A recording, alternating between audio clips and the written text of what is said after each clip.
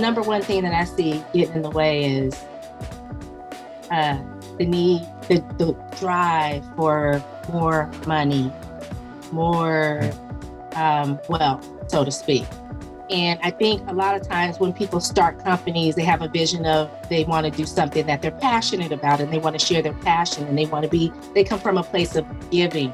And I've seen this over my 30 years with my telecom company.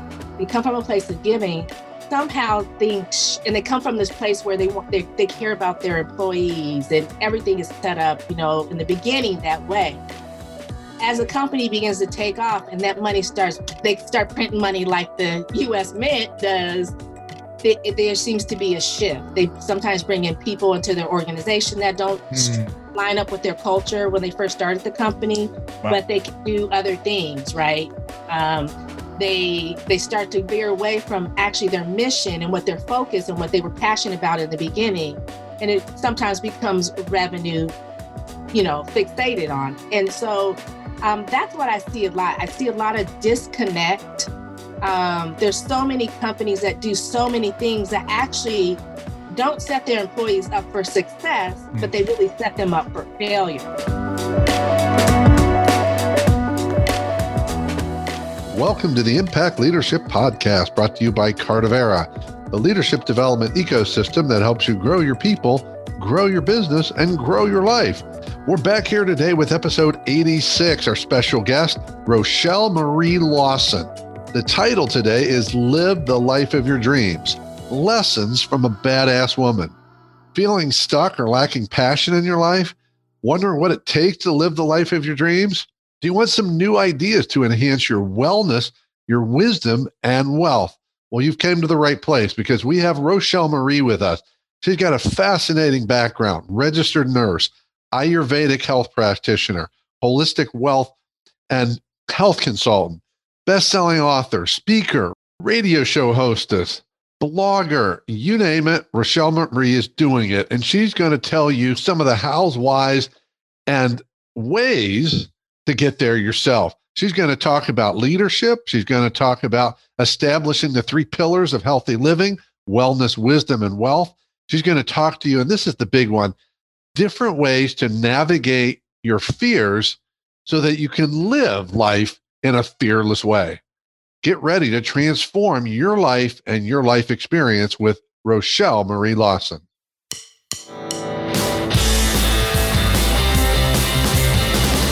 Welcome to the Impact Leadership Podcast, where we explore leadership, business, and personal growth to help you grow your business and live a richer life. We're your hosts, Jeff Dishwitz and Craig Matthews. We believe that leaders have to put their people first. And if you don't have time to grow your people, then you're not leading.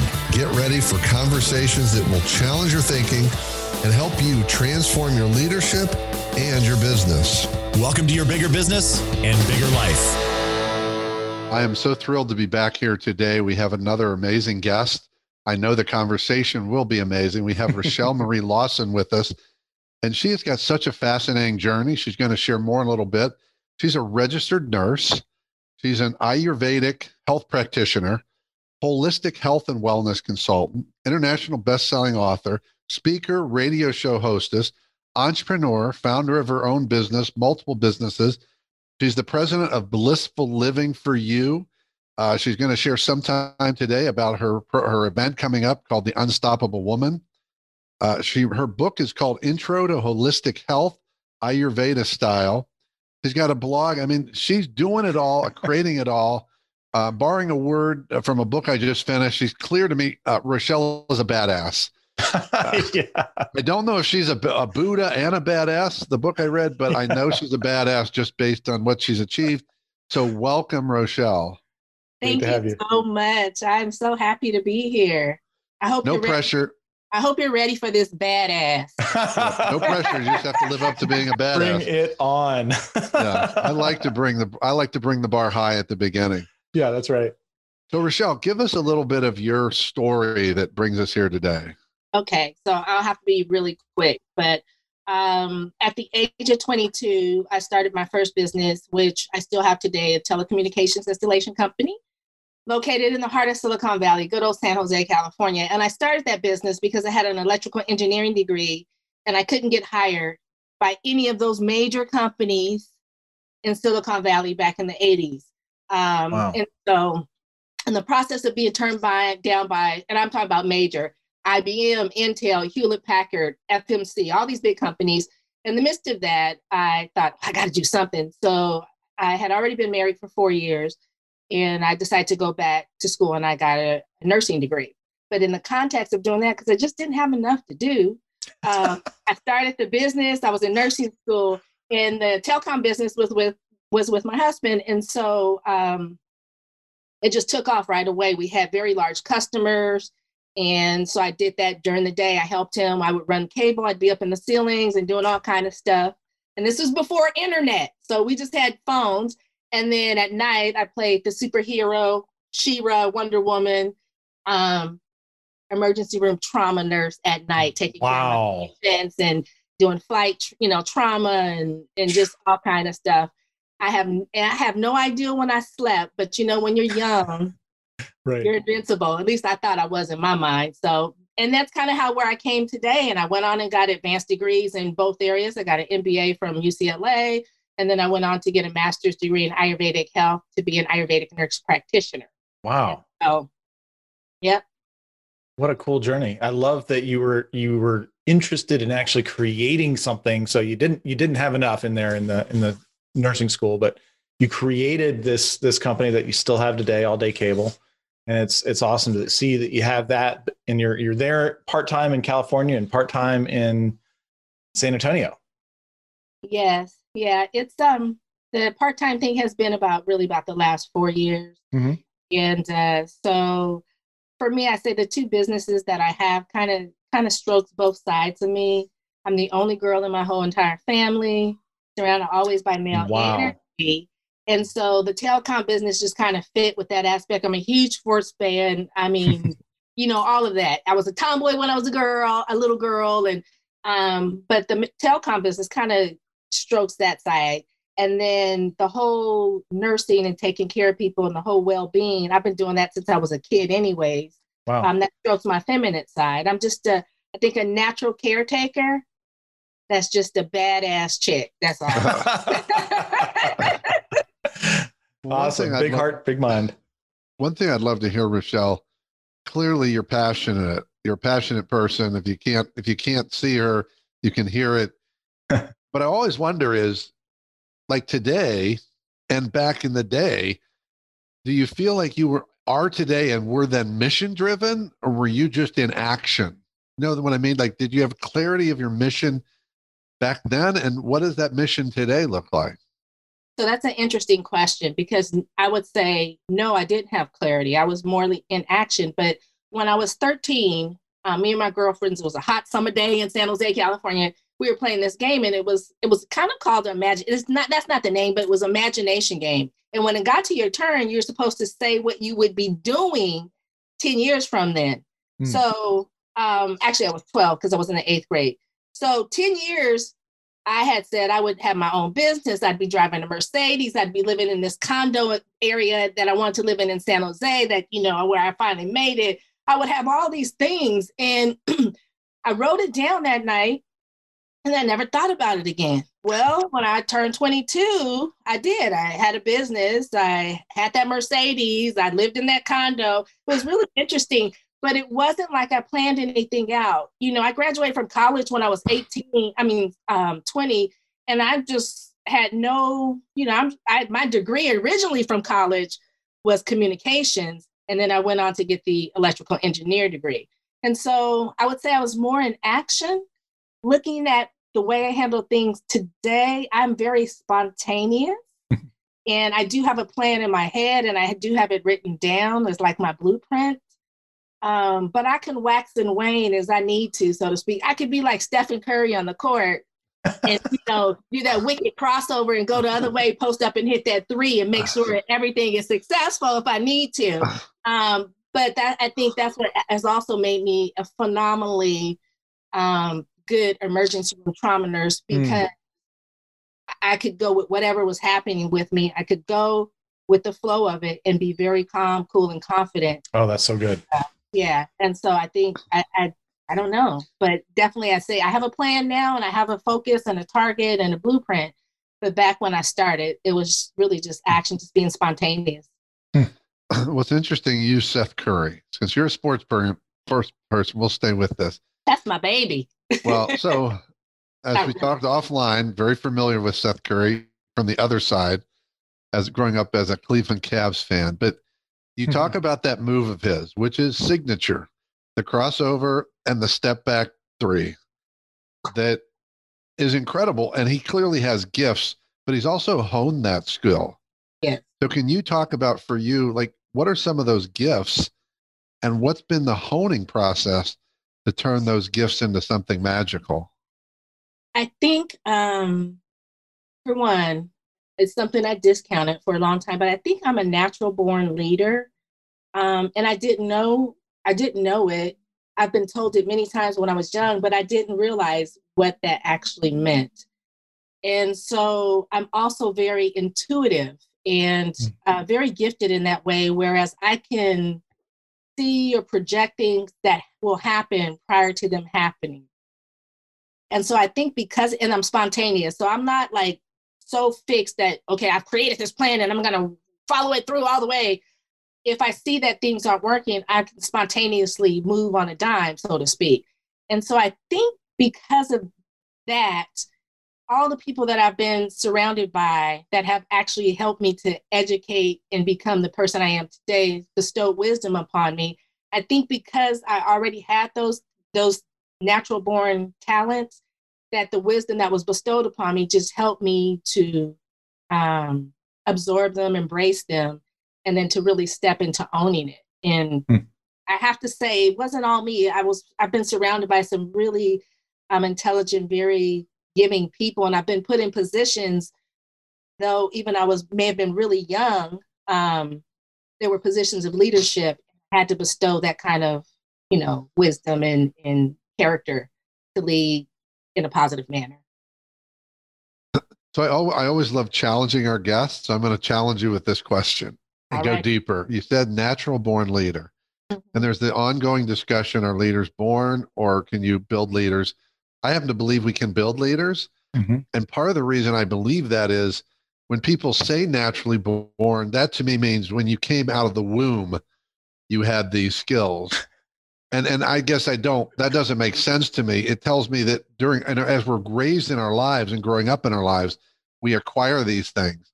So I'm curious, if you look at your life journey, where did those so-called natural born leadership skills come from your life journey? From my life journey. Well, let me see. For one, I do agree with you on both parts. I think people have natural gifts, and it may be saying a natural born leader is not the correct terminology. It might be just gifts that become available to them sooner than they are others. And two, people can learn these things as well. Yeah. Okay, so I agree with both parts. You can be naturally gifted and you can learn to have these gifts if you are surrounded with the right environment, the right people, all of that.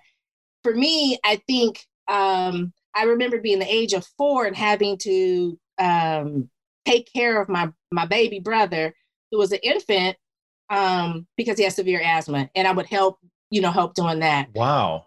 Yeah. And then by the age of 8, when it was just me and him, sometimes, mom had to step out or do something.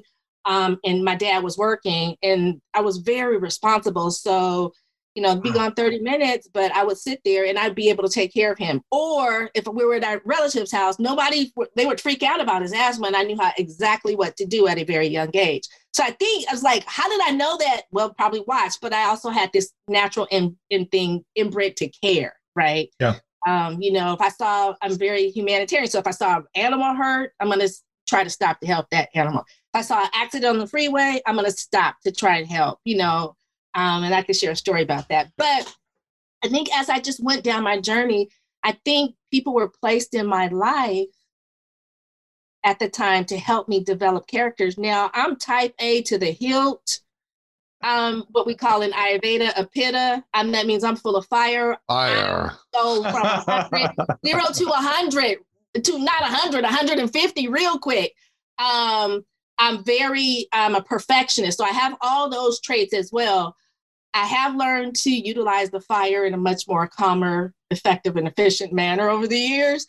But I just think that people have been placed on my path to help me refine the things that I needed to refine and learn how to handle that power, that energy, as well as to bring out the things that they saw in me that I didn't see in myself or I discounted, such as leadership qualities and, those type of things. So well, I think what's amazing there is being able to step out and say that it was the empathy and it was the caring for other people that actually drove a lot of your leadership. To me, that's like, wow, Jeff and I talk about hard-led leadership all the time. And so seeing that developing in a young age and saying, okay, that's where it's coming from. It's not just the desire for power or wanting to have something over anybody else, but leading with heart. I love that.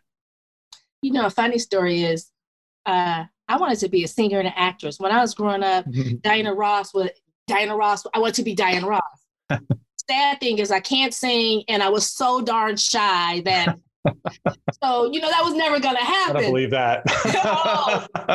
Yeah, I was. And so it's kind of funny how, I've been put on in the forefront of things again. And I have to say that, the classes in college where they make you do all that group stuff, I was always the person, well, why don't you do the presentation for the group? And I really don't like talking in front of people. Okay, that's a Forrest thing.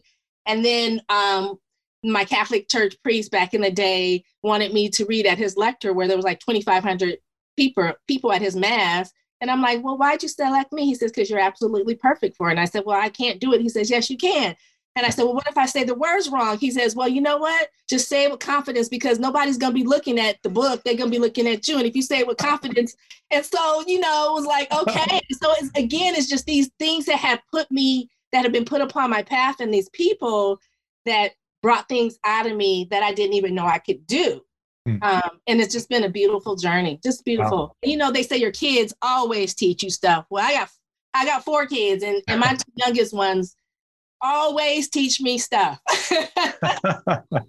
Wow. So I want to dig deeper into the leadership piece. Craig talked about, leading from the heart and things like that. It's certainly something we talk about a lot on this podcast in our lives. And I continue to be curious about this. In fact, I had a conversation this morning about it. When you look around, at least let's talk about the U.S. I don't really pretend to know what the cultures are in other parts of the world, but in the U.S., you look at leadership, I see a lot of gaps. I think I see a lot of leaders who say they're leading focused on their people, but I don't see that in action. What are you seeing in leadership? And what do you think's getting in the way of that leadership that seems to be needed today? So the number one thing that I see getting in the way is the need, the drive for more money, more wealth, so to speak. And I think a lot of times when people start companies, they have a vision of they want to do something that they're passionate about and they want to share their passion and they come from a place of giving. And I've seen this over my 30 years with my telecom company. They come from a place of giving, somehow and they come from this place where they care about their employees and everything is set up, in the beginning that way. As a company begins to take off and that money they start printing money like the U.S. Mint does, there seems to be a shift. They sometimes bring in people into their organization that don't line up with their culture when they first started the company, but they can do other things, right? They start to veer away from actually their mission and what their focus and what they were passionate about in the beginning.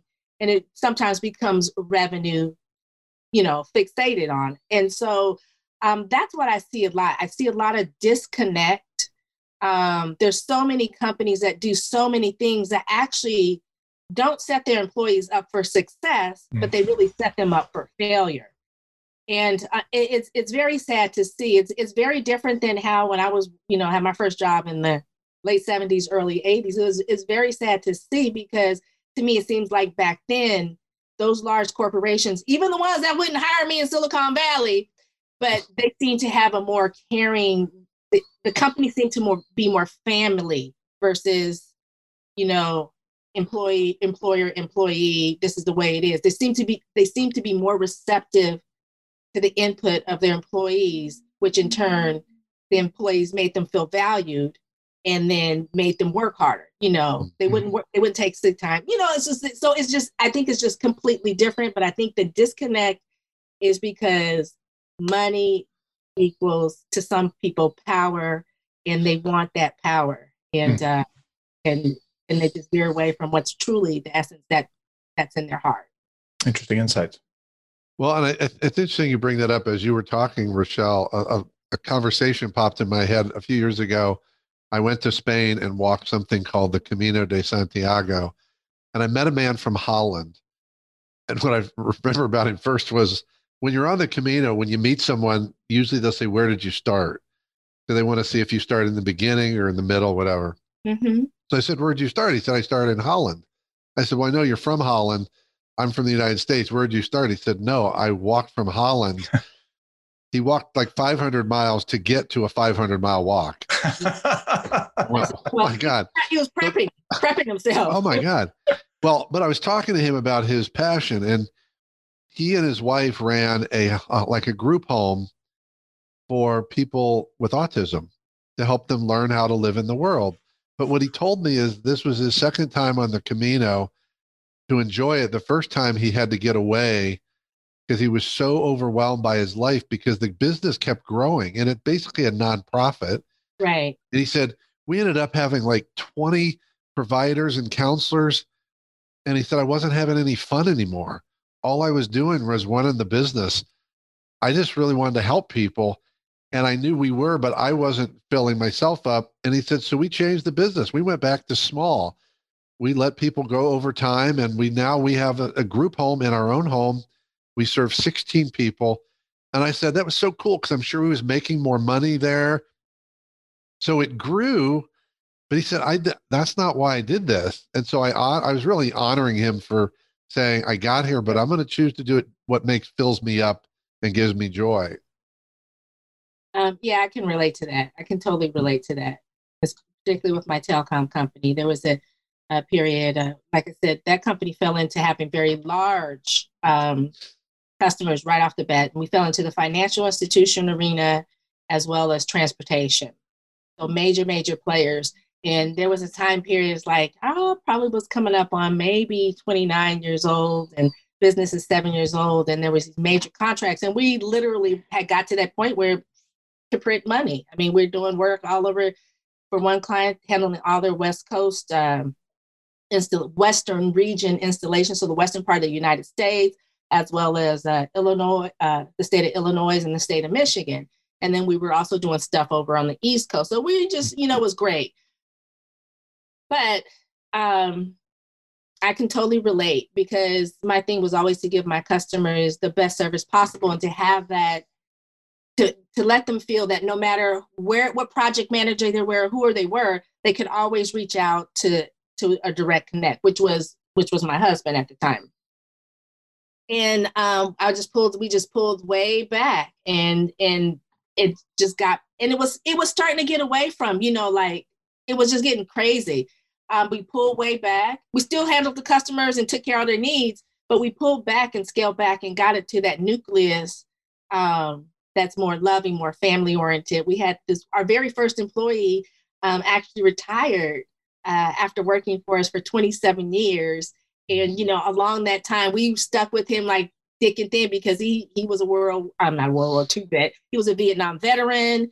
He had he was a gunner on a helicopter. So, he had some PTSD stuff, but he was a great worker and he was a great guy. And so over the course of that time period, I came to really love him, valued his dedication. And so we bought him a couple vehicles, a couple trucks. He totaled the first one, but we bought him another one because he was just that, it's just that kind of guy, right?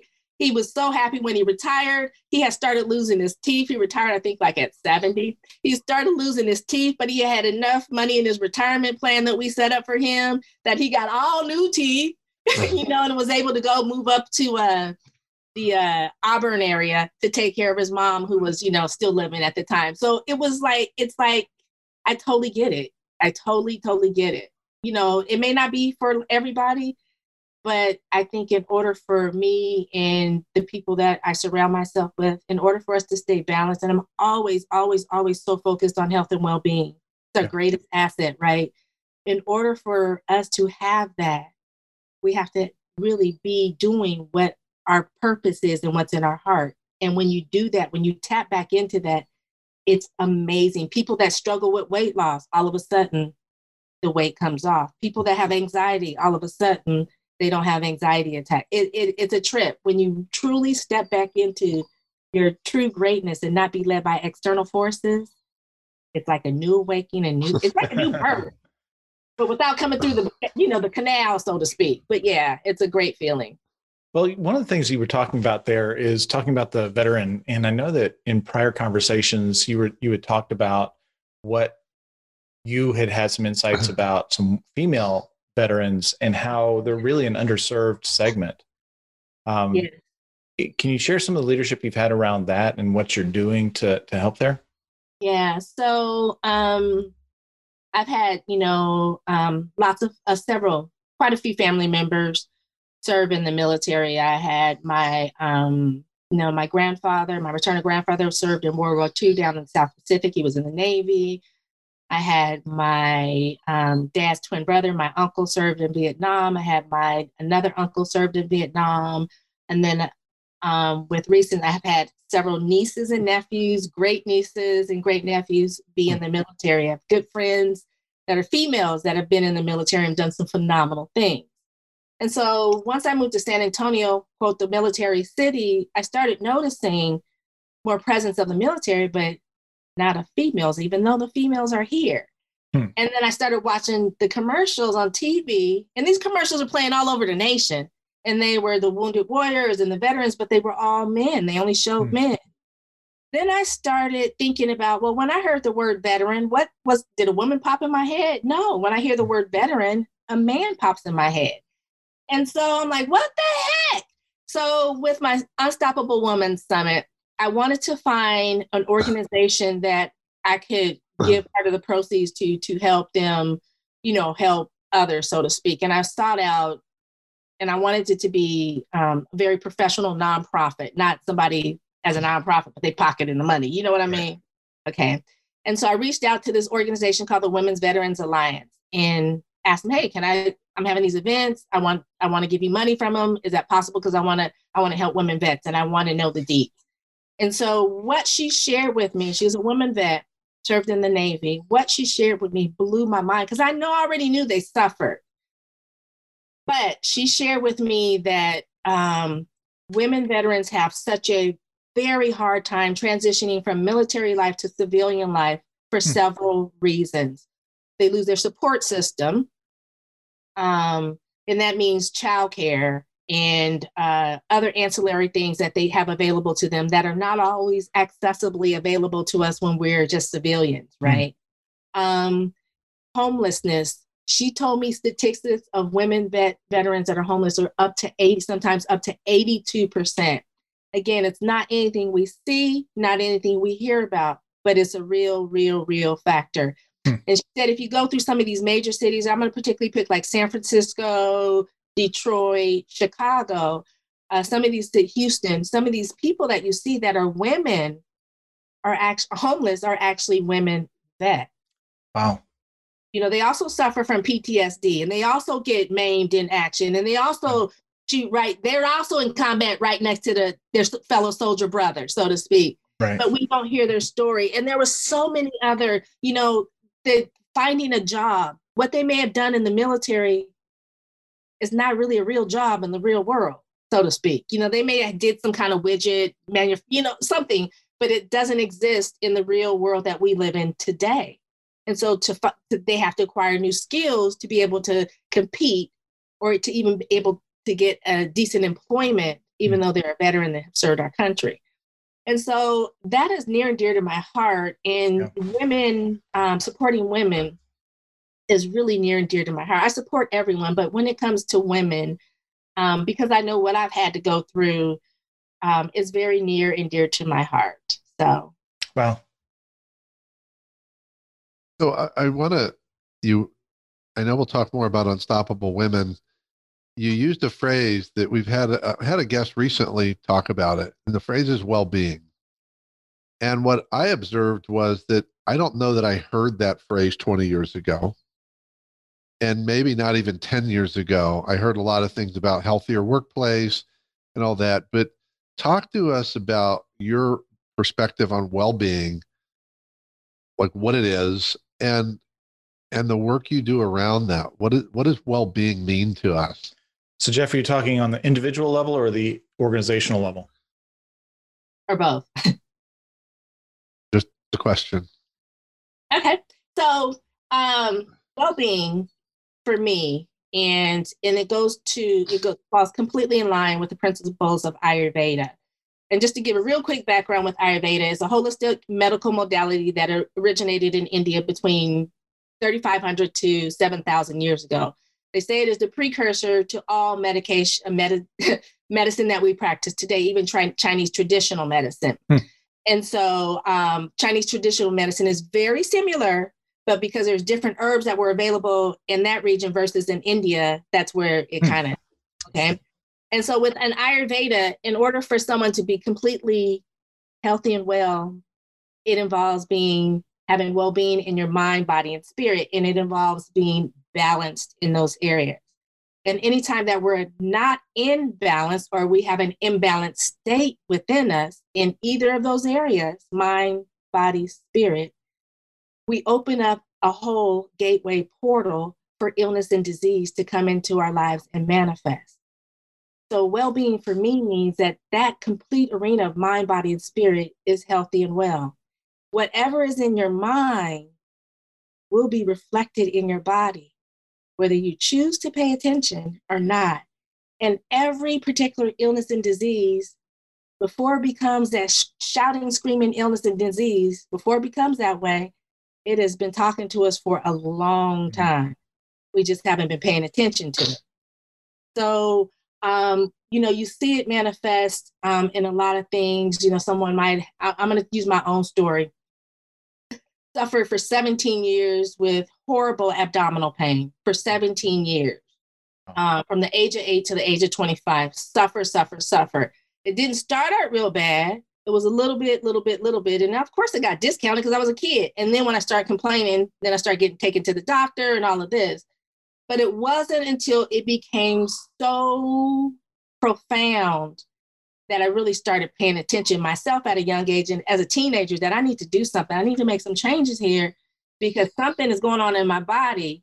And I think it was reflective a lot of my pitta mind, my mind full of fire, and my personality.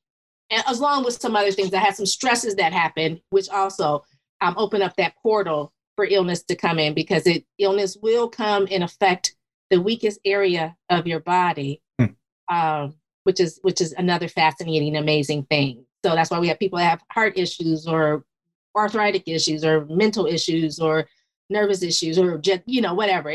That's their weakest part of their body. So well-being is to keep all of that mind, body, spirit in balance so that you can stay healthy and well. Well, and you started this company called Blissful Living for You, the number 4, the letter U. And you talk about it being about wellness, wisdom, and wealth. Yes. And you talked a moment ago about mind, body, and spirit. So can you share with us, what does that actually look like? Like, how are you helping people achieve this new balance, these new objectives? Other than, I get the Ayurvedic foundation. What does this look like for someone? Because everybody, most people say, I'd like to be more wealthy, and more wise. Right. It's not like you're not selling something people go, oh God, I don't want that. Right. Oh no, stay away from me. So over my years, and even just as my own journey with my health and well-being, my business, and then my mindset, which is quote unquote wisdom, I realized that those really are the pillars. And those are the pillars that we need to have balanced so that we can step into living the life of our dreams. And when we have those pillars balanced, we are in complete essence of a complete well-being for us in our life. Okay. So wellness is always the one that I focus on first, because no matter what, I'll ask people if they have issues and they'll be like, oh no, I'm good. Okay. But I'm looking at you, you're overweight. Are you on any medications? Oh, well, yeah, I take, well, if you're taking medications, then you're not good. Because, and I'm going to tell you, put it off the bat right now, I'm hugely anti-pharmaceutical, even though I'm this registered nurse that, is a kick-ass type of nurse, kick-ass chick. I'm hugely anti-pharmaceutical because I've seen the good, the bad, and the ugly of it. And I know that's a multi-trillion-dollar industry, and they're not into the cure, they're into the signs and symptoms. And that's why that's why things are where they are. So that's my little take on that. But I always tell people, and they're like, oh, okay, well, and so we work on some things because I think a lot of people have some issues and sometimes they're embarrassed to mention it.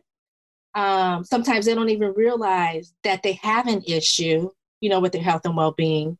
And then I say, well, what would you like to do? What would you like? Would you like to take those 5 blood pressure medications? No, girl, it's making me fat or whatever. Well, let's, so it's a process. And I'm just using that as an example. Of course, I always have everybody check with their healthcare professional because I'm not a doctor. But we work on what we figure out, what we decipher, what I extrapolate out of them is something they want to work with their well-being and their health. When it comes to mine, there's so many people that will tell me that they are already fearless. And I'm like, really? So explain to me what that is. 9 times out of 10, they're not really fearless. They're stuck in a job that they actually hate. They stay at that job because they're afraid to go do something else. Well, yeah. Right there, you just said the word afraid. You have some fear in you. So then we bring that out and we open that. That's another aspect where we open that up as well. And then with wealth, as I say, wellness is your greatest wealth, right? It's your greatest asset you have. But wealth, believe it or not, means to people a lot of different things. A lot of people hear the word wealth and they think money. Some people think wealth is, just having nice and, a nice a nice house and a place to live. Some people think wealth is the love they get in their children or their grandchildren, their family. Some people think wealth is being surrounded by a bunch of friends. Some people think wealth is just wearing some, stiletto Chanel red bottom shoes with that, $10,000 leather suit on with that $60,000 Birkin bag, and so wealth means a lot of different things to people. And kind of like a definition of success. Right, exactly. And I want to share this story, and I'm not going to name the person, but you guys will probably be able to figure it out. When I was in clinical practice in I want to say mid to late 90s, maybe early, I was still dibble and dabble and play because I want to keep my skills up. And I had the pleasure of taking care of this gentleman, not once, but twice. The first time he had just been diagnosed, but he was still feeling good. Runs one of the major companies that we utilize the technology today. And we had this great conversation. Now he's the man, right? He's the top dog, the visionary, part 1 or 2 of the 2 that founded this company. And we had this great conversation and he just was so enlivened and he thought I was like a kid. And we just had a really good conversation. And I asked him about some things with regards to the wealth in his company. And he said, that's great, but look at where I am today, right? Mm-hmm. I'm in here with you. And so he went on and continued working and doing his thing. And then years later, when he was really sick and there was no returning to a point of state of well-being at all, I had the pleasure of taking care of him again. And he remembered me and he said, girl, I remembered you. And I always remember what you say. And I always remember our conversations and how you made me laugh and how you really made me think about things that I didn't think about when it came to what my greatest asset was, which is my health and well-being. Now that I don't have it, and now that I can't get it back ever, I'm on a trajectory to die. I hear your words in my head all the time. He said, I would give you all the money I have today if I could be as healthy and well and as vibrant as you. And I said, well, let's try it. But it didn't happen. The gentleman ended up passing away. But it was just a very profound, because he said when he first started his business with his partner, they didn't even think about feeling healthy and well. You know what I mean? Right. And it's sometimes when you don't have it or you can't get it anymore, it becomes the most profound thing that you want and need. And I think about how we're suffering in COVID right now. And it's like, if you haven't, or with any disease, I'm saying if you haven't had a personal experience with it, you're way detached from it. But once you have a personal experience, it becomes, you have a whole different take on it. And I think that's what happens with people really when it comes to health and well-being. And they just think body, but it's mind and spirit as well. Well, to that point, right now, as we're in COVID, we have the physical scares of actually getting the virus, but then there's the emotional impact and the psychological impact that we have with that. And I'm seeing a lot more people that are having issues with just being able to deal with life. And I think that the subscription rate for psycho drugs has gone significantly up. And so how do we deal with that? What are the ways that you would say from an Ayurvedic perspective to deal with that? Great question. I think you're right. I just want to put something out there as well. When I became a nurse, it was before they even had a diagnosis or a name for what AIDS was. So I was in a zone kind of like how we are unexplored. People were dying from all these weird things. Oh, wow. It wasn't until a few years later that they had this AIDS became AIDS, and then they figured out the human HIV virus is what caused AIDS. Okay. So I could totally relate to how people are feeling with regards to COVID today. And I think some of the things that people can do, and they seem so simplistic, but sometimes the most simplistic things are the most beneficial to us, right? Yep. The most simplistic things. And so what I share with people is, if you're having that kind of day, step outside of your house. You don't have to interact with anybody. Right. Just step outside and just thank God, or whoever you worship, but thank that being for allowing you to be able to step outside and breathe the fresh air and feel that sunshine on your skin. And as you know, they're coming out saying that vitamin D is a key. Okay. Guess what? You can get vitamin D naturally by spending just 15 minutes out in the sun. Okay. People don't realize that. Particularly women my age, we need that because our bones become brittle and hard anyways. So if you're having some issues, just go outside, let nature just take its course, listen to the birds, look at the squirrels, feel the sun on your face, breathe in some fresh air, because there are a lot of people that can't do that. That's something to be very, very grateful for. Simplistic, but very, very profound, right? I totally agree with gratitude. And Jeff and I are big in taking walks and getting outside as well. Yes. And the walk thing, there was a point in time where none of us could go to the gym. I'm a gym rat. I've been doing it for a long 30 plus years, but there's been a time where we couldn't go to the gym. And I'm like, okay, my gym is my outlet, my creativity, my stress, my let the fire out, right? So how I fixed that, start taking a walk. I started with 20 minutes, 30 minutes. It became 1 mile, 2 mile. And I did that every day.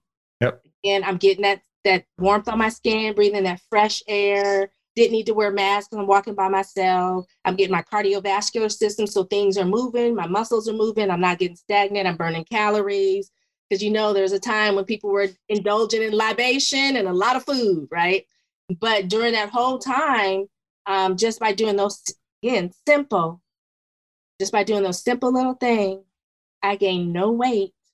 During that 6 months I couldn't get to the gym, I stayed healthy and fit, and I felt fabulous. So that's another thing, going out for a walk. The other thing is I always say meditation. I'm a certified meditation specialist and been doing it since I was a kid, learning how to run the 400 meters as a track and field athlete. My coach, person on my path, shared it with me. Thought it was weird, but I did it. But meditation is something simple. You don't need to spend 30 minutes, an hour, 20 minutes. If all you have is a minute and you're sitting at your desk, just sit there, take in some nice deep breaths, close your eyes, do that for a minute, and then get back on with your day. You'll be amazed. Something so simple as that will release things that are in you, help restore some kind of balance if you're having one of those kind of days. And the creativity and the innovation that will flow out of you and the productivity will be phenomenal. And you can do 3 minutes, 5 minutes, however you want to do it. And you can schedule it on your smart device. I know this even has the exactly the Breathe app. Keep track of your heart rate and all of that. Our technology is amazing, scary, but it's amazing. But so it's like these simple little things that you can do. And hey, who cares if we can't get with people right now, right? You can Zoom them, you can FaceTime them. I know it's not the same as being able to touch them and give your girl a hug or fist pump or high five when, LeBron James post up and make that monster jam in the middle. You can still have the interaction. Like I'm in San Antonio. My whole entire family is in California. When I want to talk about the game, especially college ball, I call my youngest son, my 30-year-old. I call him. When I want to, talk about what, girl stuff, we FaceTime or we set up a Zoom meeting and, and so I think sometimes people get so boxed in that they can't see the vision beyond that, dirty window, so to speak. Yeah. And it's like, look beyond the vision of that dirty window. If you have to rub it off by, meditating for a few minutes, rub it off. Because what's on the other side is brilliant, and it will help to keep your mind and your spirit and your body in balance. Let's take a quick break and hear from our sponsors. The Impact Leadership Podcast is brought to you by Cardivera. Cardivera is a leadership development ecosystem with training, coaching, resources, events, and a community to help you grow.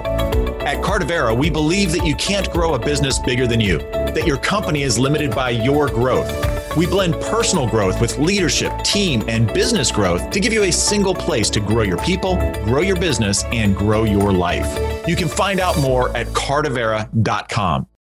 Welcome back. So Rochelle, something you've talked about, I'd really love your perspective on, as well as what you share people you work with on this. You talked about the preciousness of life.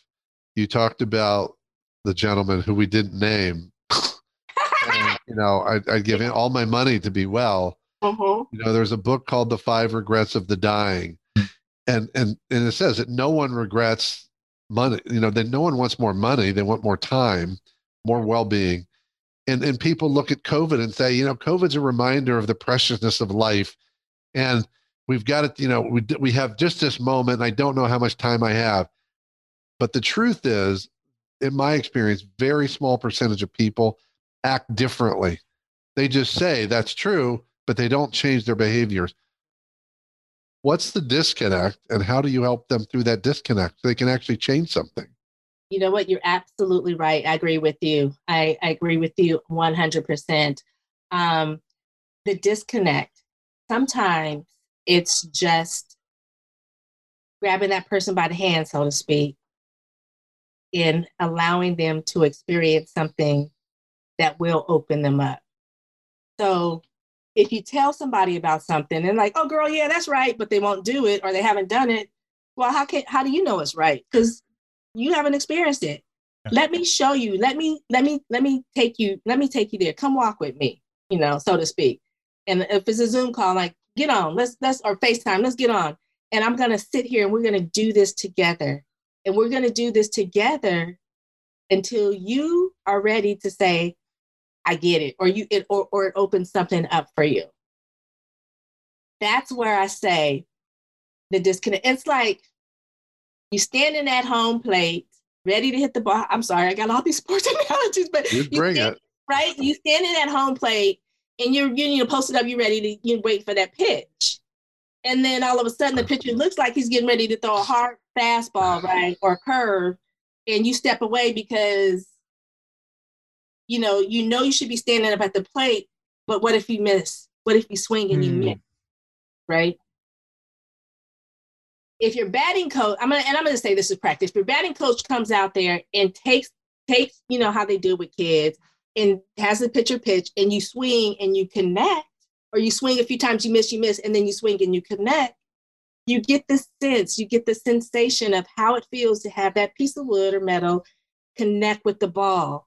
And you want to repeat that feeling because it feels oh so good. Who cares if the ball, you hit a grounder and it goes to the second baseman who throws it to the first baseman or the shortstop or whatever. The next time, the more you do it, the further you hit, the more skilled you get at it, the more you can, learn how to have the ball go a certain way. The only reason people still play golf because they have one good shot. Exactly. Right? You know what I'm saying? Or even like golf. Exactly. So it's just helping that person to get comfortable. It's new. It's like when you go to the gym, you haven't been to the gym in years, you start going out, you start working out, that next day you are sore as heck. You don't want to go. Or sometimes you may not even know what to do, right? But you still go and you look and you watch other people. And then it becomes a point where I'm going to keep doing this. Or I'm going to bring a girlfriend or boyfriend, a guy friend with me, and we're going to keep doing this. And then it comes where, I need to go to the gym because it feels so good. Your body feels good. You start seeing the results. You got clarity of the mind. Or even just, like I said, taking that simple walk outside. If you're afraid to do something and somebody else has something you want or you need, and you need it, ask that person to grab your hand and take you along their journey until you can get comfortable with knowing what you need to do for you. Boy, so many people are pretty awful at asking for help. And yet it's one of those things that so many people want to help if somebody would ask. It's true. I am guilty. I'm one of those kind of people that I do find it difficult to ask for help. But if I don't know something, and this is the type A perfectionist in me, I want to know it, and I want to. Right. So if I don't know something, I'll just bow down to myself and like, you know what? How I came to you, Craig. But it's like I don't know this. It's going to take too much time for me to learn it. I want somebody to help me. And that's okay. That's okay. That's the beauty about it. It's okay. It's never wrong. It's just, it happens when it's supposed to happen and when it's meant to happen for you. You connect with the right people. Well, I want to explore something that came up in your introduction, actually, Rochelle, and you've said it a number of times, and I'll throw my spin on it. I always react to this phrase. You repeatedly said being fearless. So my belief is when someone says to me they're fearless, I don't believe them because I don't believe, first of all, I don't believe in the permanent state of fearless. I think everybody has fear. I think the issue is, what do I do with it? Am I held back by my fear? And I think it became epidemic proportions in 2020 because my experience was a lot of people were afraid and making decisions from fear, but they were saying, I'm not afraid. This is just logic. And when I make fear decisions and I think they're not, I think I make bad decisions. So can you speak to what does fearless mean to you? And how do you help people navigate fear differently versus just saying, I'm never afraid? Okay, perfect. Thank you. Because fearless to me does not mean that we're not ever afraid. Okay. It's what you do the moment you realize that you're afraid that determines if you're fearful or fearless. If you have confidence, if you have courage to push past that fear, then you become fearless. We all have it. I remember, here's the thing. I do not like mice. I have no idea why I don't like mice. They're cute little creatures. And it's the funny thing, the pets in the pet store, I have no problem with. The ones that you might see in a house or something, I have a problem with, right? Okay, I have a problem. I don't know why. But, when my kids went off to college, I was living in the house, big old house by myself for a little bit. And there was and I had a cat, and my cat was really good. But there was a mouse that got in the house, and I seen it, and I was like, oh, shoot. I'm so scared of those things. So I tried to get the cat, and the cat was, so I'm like, okay, I'm going to have to do this. Set a little mouse trap. I'm sorry. It's not the most humane thing, but I didn't, I set a little mouse trap because I didn't want them to die off the Coumadin and Decon Forgon. Just wanted it to be quick. and the trap snapped.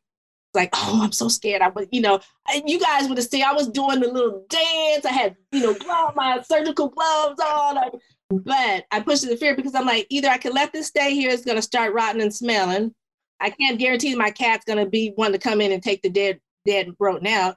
Or I can pass through this. It's dead. It's not going to do nothing to me. It never was. Let me pick this up and dispose it properly. And so that's what I ended up doing. I picked it up. And not only I didn't just throw it away, because here's the compassionate part of me. I dug a little hole in my backyard. I took it off the trap and let it drop in the hole. I threw the trap away and I buried the little mouse. And so, I could have stayed stuck in my fear of whatever. And I have no reason why. I don't know why I'm afraid of mice like that. Probably my mom. But, or I could have, moved forward with courage and confidence, knowing that this is a dead thing. It's not going to hurt me. Same thing with business decisions. There was times where I was working on, with a large customer, a multi-year contract with them. And it was like a $5 million contract. It was my first time, and they were asking for some things, and I was trying to be like a hard ass, so to speak. And I realized, like, why am I what am I afraid of?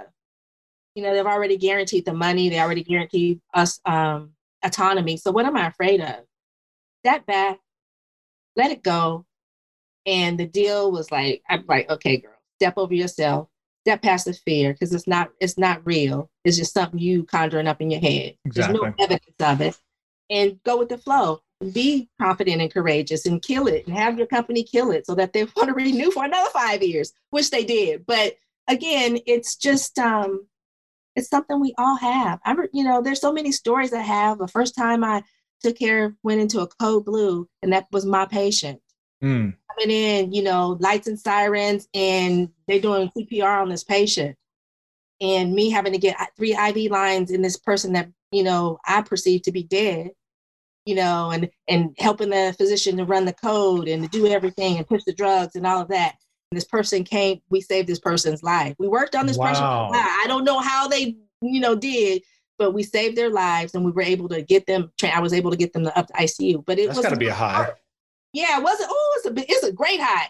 But the fear was, what if I don't get the IV lines in, or what, am I going to let them stop me? What if the doctor starts yelling at me? He wasn't. He was real cool, great guy. But, it's all of that.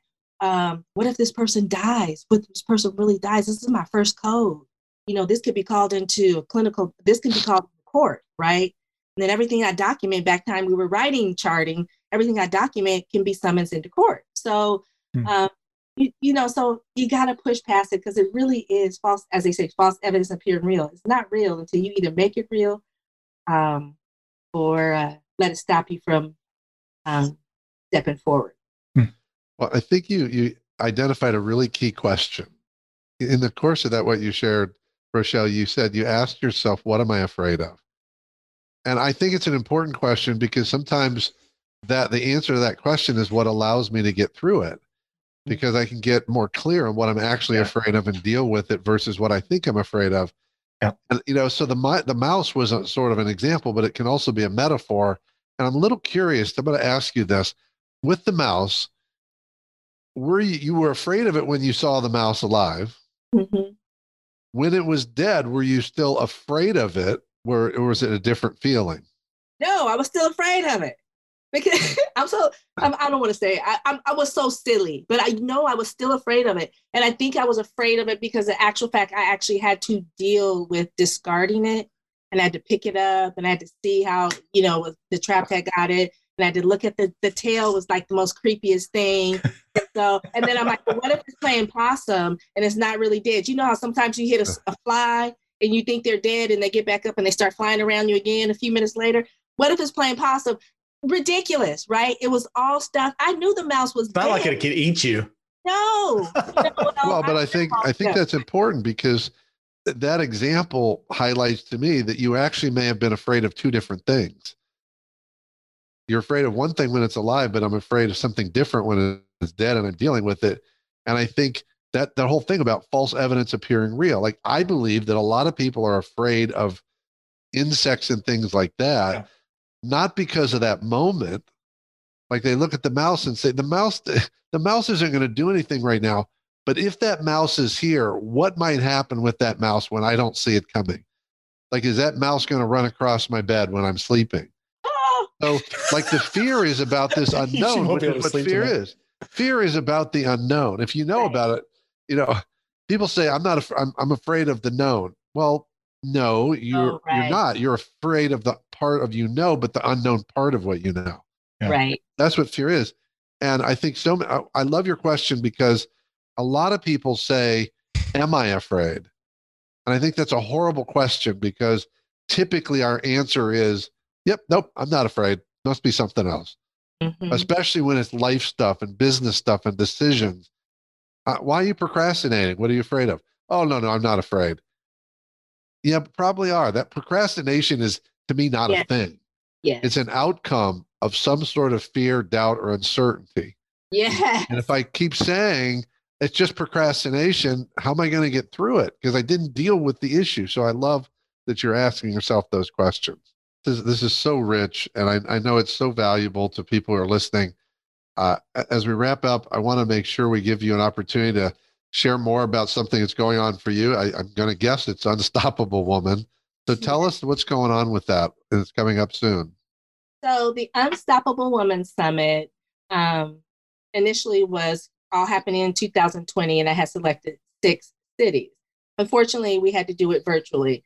And so this third summit is the third virtual summit, and it's going to be a combination of speakers from San Antonio, San Jose, Detroit, Michigan, and Colorado, Denver, Colorado. I'm just saying those cities because those were the main cities, but they're probably from the areas in those states. And so happening Saturday, February 27th from 10 a.m. to 3 p.m. Central Standard Time. You have some phenomenal speakers. They are killing it. We actually did some podcast interviews on the Blissful Living show and so you can hear a little taste of these ladies.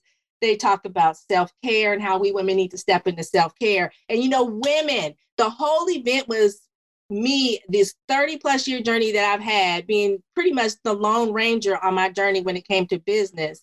And always wanting to empower young women middle age, my age, and older to step into doing what we are here to do. So it's about connecting and empowering and inspiration, motivation, strengthening, networking. It's phenomenal. And the other 2 that have happened, which were speakers from San Diego, where I had the male speaker, and Washington, D.C., these ladies and gentlemen have really formulated a connective bond, and they want to help each other elevate. And so this last one is, again, just information about emotional intelligence and what that is and how unstoppable women need to use that. Self-care.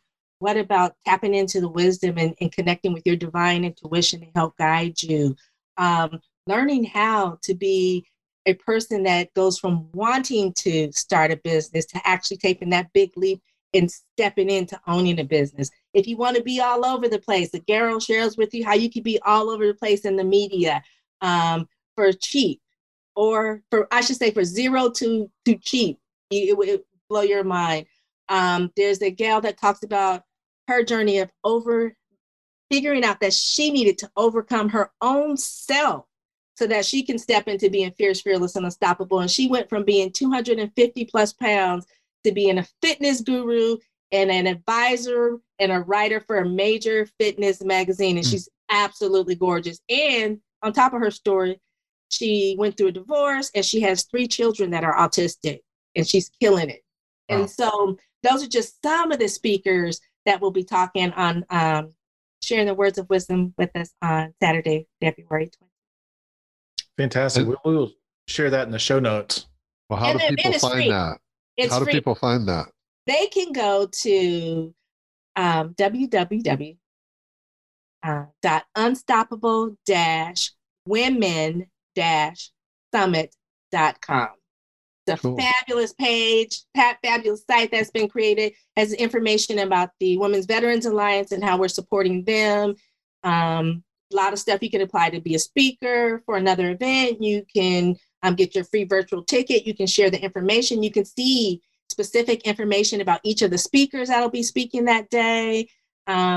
Yeah, great. And it should be shared with all women because, fellas, I don't know if you're aware of this. 2021 is the year of the woman. Woo-hoo.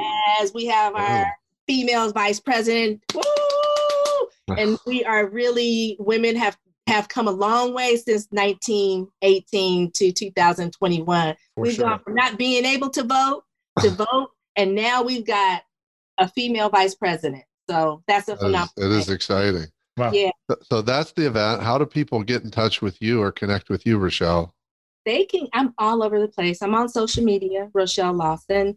My website, Blissful Living, 4, U.com. I have some really good freebies, especially around a lot of what we talked about today. If you're looking to build your millionaire blueprint, I got a freebie for you. If you want to see how toxic you are, I got a freebie for you. If you want to find out what your body type is, and if you're full of fire like me, I got a freebie for you for that too. But you can connect with me there. You can email me at info@blissfulliving, 4, U.com.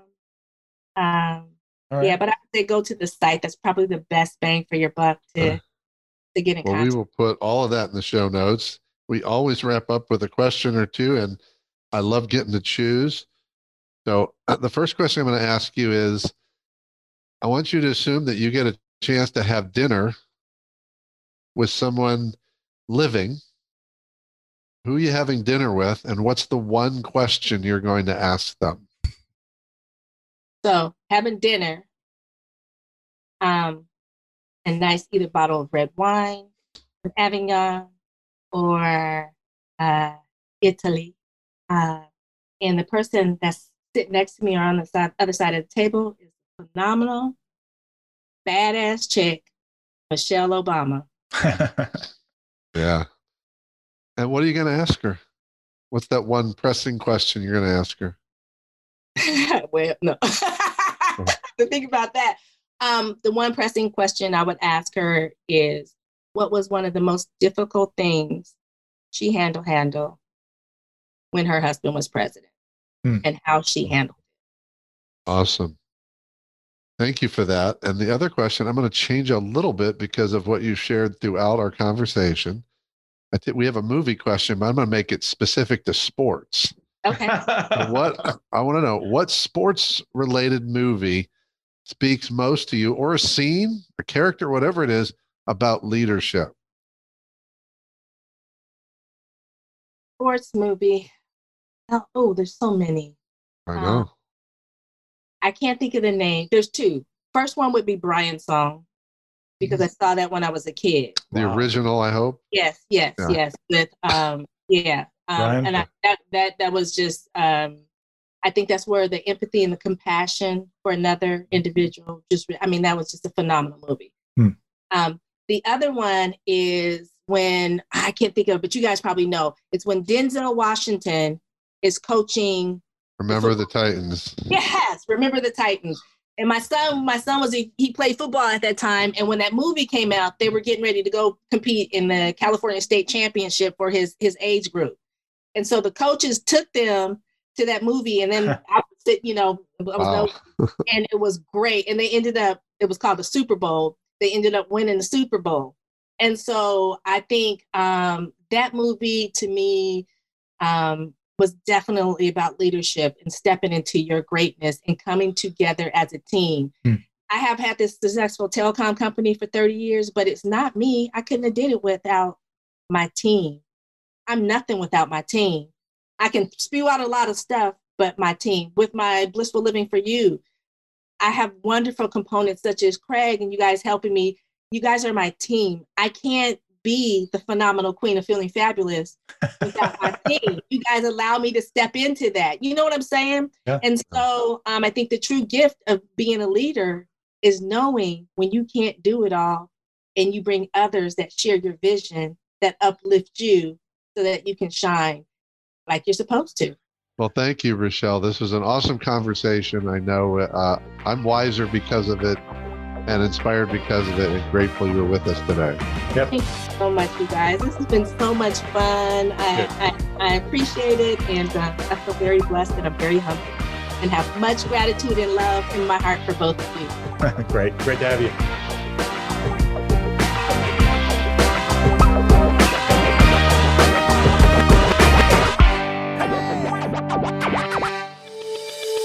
If you like this podcast, you'll love the Cardavera Tribe. The Cardavera Tribe is a community of growth-committed leaders who want to connect, engage, and grow themselves, their people, and their businesses. Cardavera is a leadership development ecosystem with training, coaching, assessments, and events to challenge you and help you grow. And the Cardavera Tribe is a membership like none other. You'll get live access to Craig and Jeff, where you can ask questions, as well as masterminds where you can get answers from other leaders who've already solved your greatest challenges. You'll have access to additional interviews and a variety of courses, tools, and resources to help you achieve your biggest goals. We have monthly game days where we have challenges and competitive games to help you grow your leadership capabilities. And you'll get a personal growth Sherpa who will guide you to help you reach your growth goals. To find out more, go to cardavera.com. That's CARDIVERA.com. See you on the inside. Do you love news about LinkedIn, Indeed, Google, and just about every other recruitment tech company out there? Hell yeah. I'm Chad. I'm Cheese. We're the Chad and Cheese Podcast. All the latest recruiting news and insights are on our show. Dripping in snark and attitude. Subscribe today wherever you listen to your podcasts. We out.